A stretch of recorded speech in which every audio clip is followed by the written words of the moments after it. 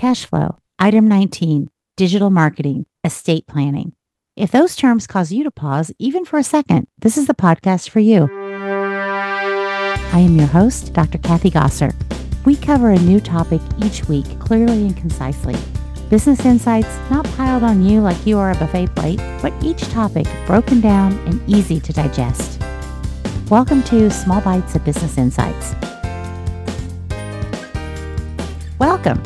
I'm Kathy and I'm here with Barb. So when we were deciding on the topics that we would talk about in this series, Barb, you said, you know what, Kathy, we need to devote a segment to the race to profit. And I thought, wow, that sounds interesting, but I really don't know what she means by that, but I'm going to go with it. But Barb, why don't we tell our listeners, what is the race to profit? So every business starts out in a race to profit. Their goal is to grow that business beyond break even. So they start earning a profit. And the race is against the bank balance because you need to win that race to profit before you run out of cash. Because every month that a business is below break even, it's burning cash reserves, or, the technical term for that is digging a hole. Okay, I totally understand that. So how do you win the race? Well, you start by having a plan, and the plan shows how long it will take to reach the break-even point and how much cash is going to be required to keep the location going until then.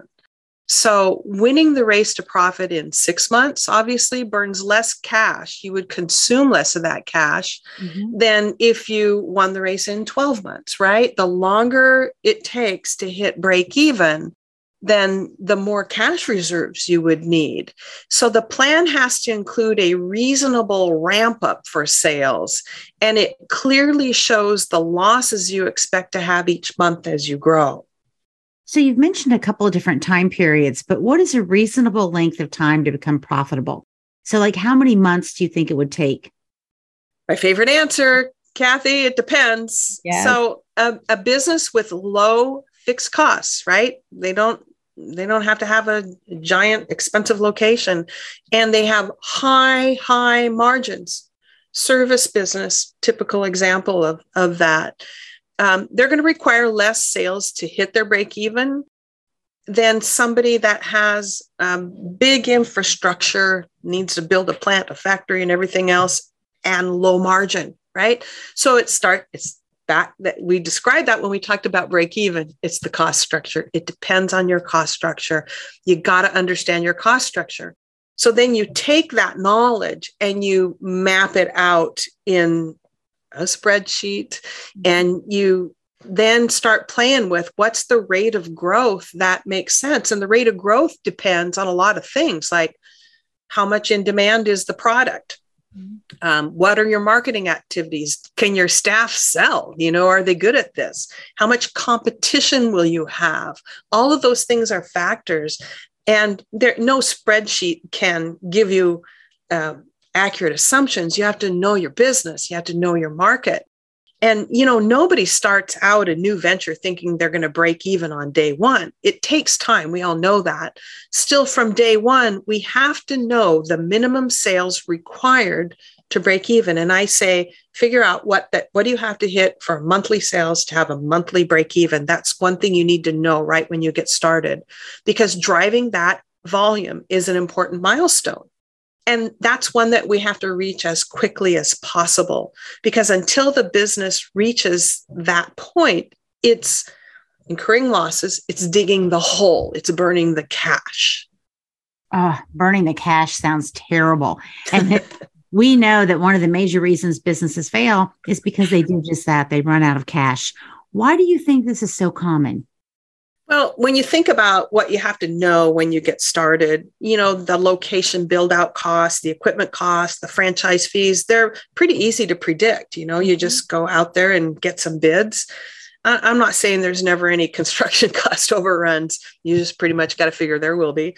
Yes. But especially today when there's supply chain problems for people that are doing that construction. Okay. So that's put a little bit of a wild card on that. But for the most part, franchise systems are really good at helping their franchisees to predict the initial investment that's required because like they've built this model before, right? You've got a track record on that. And those costs, those startup costs are typically financed with a combination of, the owner's startup money and some long-term debt like a bank loan or an SBA loan.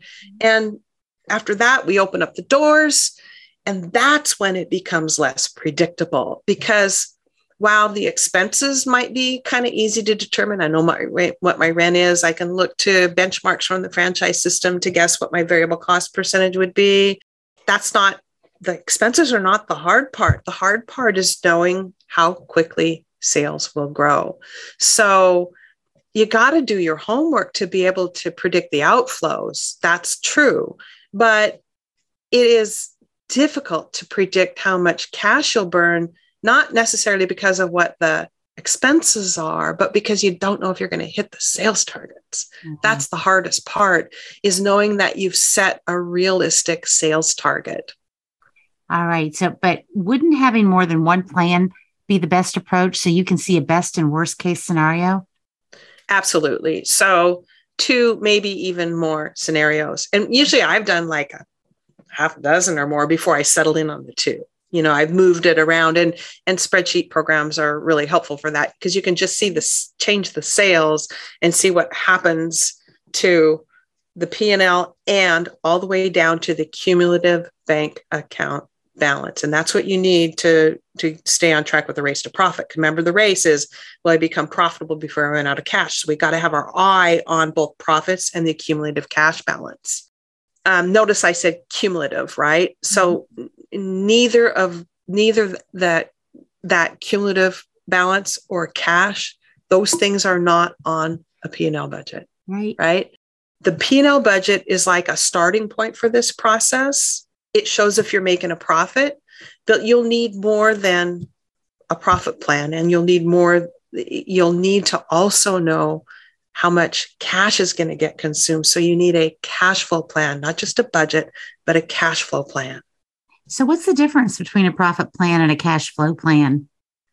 So a profit plan outlines the sales and expenses that you're expecting, just like you would expect your P&L to show, but it hasn't happened yet. So it's like your budget. But it's possible to have profit and still not have cash.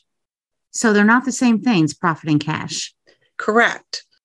To predict how much cash you'll burn, and you're going to do that with a cash flow plan, you need to understand the differences between profit and cash for your business model. And you need to account for those in the cash flow plan. So let me give you an example. You probably have to make payments on the SBA loan that you took out to get started, right? So that's not on the P&L, right? So there's other differences between profit and cash that you're going to need to consider too. So what other things cause those differences between profit and cash? So I know you're sick of this answer, but it depends. I knew you would say that. Yeah. So for some businesses, the debt payment may be the only difference, but others are more complicated. A business that has inventory and accounts receivable is way more complicated to predict cash flow than one that doesn't. You think about it. If you allow your customers to buy now and pay later, you might have sales and profitable sales, but you didn't collect them, so you don't have any cash. So to the extent that your accounts receivable are growing and getting bigger and bigger and bigger, as you grow your sales bigger and bigger and bigger, you're lending more and more money to your customers, and that consumes cash. So to the extent that that's growing, there's this giant lag between when you make the sale and when you collect the cash, and you need to account for that lag in the cash flow plan. I may have made the sales now, but I didn't collect it until later. The same thing happens if you're growing your inventory, right? So I need to buy more stuff to support this higher level of sales. That's going to create a cash lag too. It doesn't hit the P&L until it becomes cost of goods sold. I might be a really poor decision maker and buy a bunch of stuff that never sells. Right? In which case I'm sucking up a whole bunch of cash that doesn't even get accounted for on the P&L. Now, my trade suppliers, they might give me some help with that by giving me some, a vendor account where they'll carry it for 30 or 60 days. So that's another lag to account for, but it actually is helping me instead of hurting me. Okay, I gotcha. So, Barb, can a business finance their inventory and accounts receivable with a line of credit instead of using cash reserves? So borrowing on a line of credit is another one of the differences between profit and cash, right? So you can have some additional money come in from that to make up your shortfall, and then you'll have to pay that back eventually. In essence, it gives you more cash reserves to work with, right? Okay. That's what they're designed for, to go up and down to give you cash reserves to work with, but you still need to be able to pay it back, okay? So you're going to consider all these differences between profit and cash to find out what your monthly cash burn is. And you're going to do this, 12 months into the future. And as I mentioned before, I like to see it 24 months into the future. You're going to build this thing, and it's going to say at the end of month one, we went $20,000 in the hole, let's just say as an example. And in the second month, we went another 15 in the hole. So now you're in it for 35, right? Each month you track that cumulative balance. Let's just say by the 6th month, you're making a profit. But by that time, not only have you burned through all of your cash, but now you're into your credit line by 50 grand. Okay. So, okay, the 7th month, you're also earning a profit and you're going, yay, I won the race to profit, right? Well, not so fast, because you're still digging a cash flow hole because the profit isn't enough to pay for the debt payments and all those other things that suck up cash. So what do? You keep digging, right? So when you keep digging, the hole gets better. It gets bigger, right? You keep digging this hole and you owe more on that credit line. So the good news is eventually your sales are high enough that the business turns what we call cash positive. And that's typically after profitability, because you need more than just profit. You need to be able to pay for these other things that are the differences between profit and cash. You still not be able to, you may be cash positive, but you still may not be able to take it out of the business and put it in your pocket, which is why you got here, right? Because now you need to fill that hole that you dug back in the first 7 months. So you start doing that. You start paying back that credit line. It might take 15 months or longer. You don't know until you've mapped it out to pay that credit line back. Oh, and by the way, it's a short-term loan. The bank says it needs to rest. That means it needs to go to 0 for 2 months out of the year. And remember, in our example, I said it might take 15 months or longer to pay that back. Well, wait a minute. Before you know it, you're out of compliance with the terms of that credit line. Not a good way to start your banking relationship. But if you've written the plan, you know how much cash you need to support the race to profit. It's not going to be a surprise. So you start by saying, these are the cash reserves I need, and you figure out how to get that funded before you get started. You'll start the journey to entrepreneurship with eyes wide open. So the problem is not that we burn cash. The problem is we didn't know we'd burn cash and we weren't prepared for it. So give yourself a roadmap so you can see how much that is, so you know how much equity you have to start the business with, cash reserves you need to start the business with. I've heard of some shortcuts to predicting the cash reserves you'll need. And so like most FDDs, when they list their expenses or the cost, they will actually list 3 months expenses that you need to have that before you start. But this sounds a lot more complicated than that. It can be, but it's not an impossible task. And if you contrast these two thought processes, 3 months expenses should be enough compared to, here's the plan that works. I mapped it out. I need to grow by this much, right? And at this rate. And by this time, this is how much cash I'll start with. I can see that it works. If I compare my progress to my goals, I can sleep at night in month 2 when I'm in the hole by $35,000. Otherwise, I might have been a little bit afraid. So because I expected it was part of the plan. So the other benefit of having the plan is that if you don't like what you see, you can change it because it hasn't happened yet. So maybe you need to get more aggressive with your marketing early on and you need to grow yourself. I did this assuming I'd hit my target break even plus in 12 months. I need to hit it in 6 months. How would I do that? Start talking to people. Well, you might need to spend more on marketing. You might need to do something else to make that happen.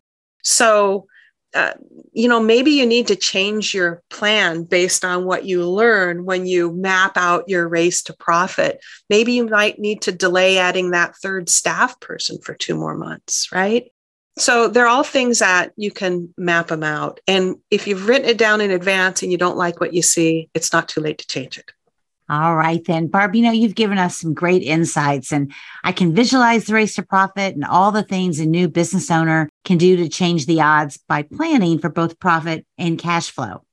That's right. And it starts with break even, knowing the sales needed to exactly cover the costs, right? Mm-hmm. And that's milepost 1. Then break even plus, what are the sales I need to get to provide enough profit that'll help me grow my assets and repay my debt and make distributions to owners. And remember, by now, my debt might be bigger if I use that credit line. Mm-hmm. And that's milepost 2. And once you're profitable, you're on your way to raising the value of the business. How long will it take?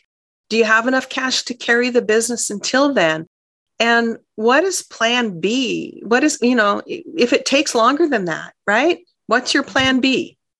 Gosh, so much great information here. If you had to give us a few top takeaways, what would those be? All right. So know your cost structure. That tells you your break even plus. Mm-hmm. Know what causes differences between profit and cash for your business model. Put that all together into a cash flow plan and monitor. Then once you get started, monitor how you're tracking against that plan, not just the budget, but the cash flow, and not just the P&L budget, but how's my cash tracking against that? That's how you win the race to profit. Oh, Barb, such great insights and things that you typically don't read in a textbook, nor do you see on your financial statements. Thank you so much for your insights. You're quite welcome. Thank you to our partner in the financial section of Small Bites of Business Insights, Ms. Barbara Ness. Barbara is the owner of Profit Soup, which is a company that will provide you with training and support for all your financial needs in franchising. Small Bites of Business Insights is brought to you by the Yum Center for Global Franchise Excellence at the University of Louisville. If you have a question or comment for us, just send us an email at feedback@smallbitesofbusinessinsights.com.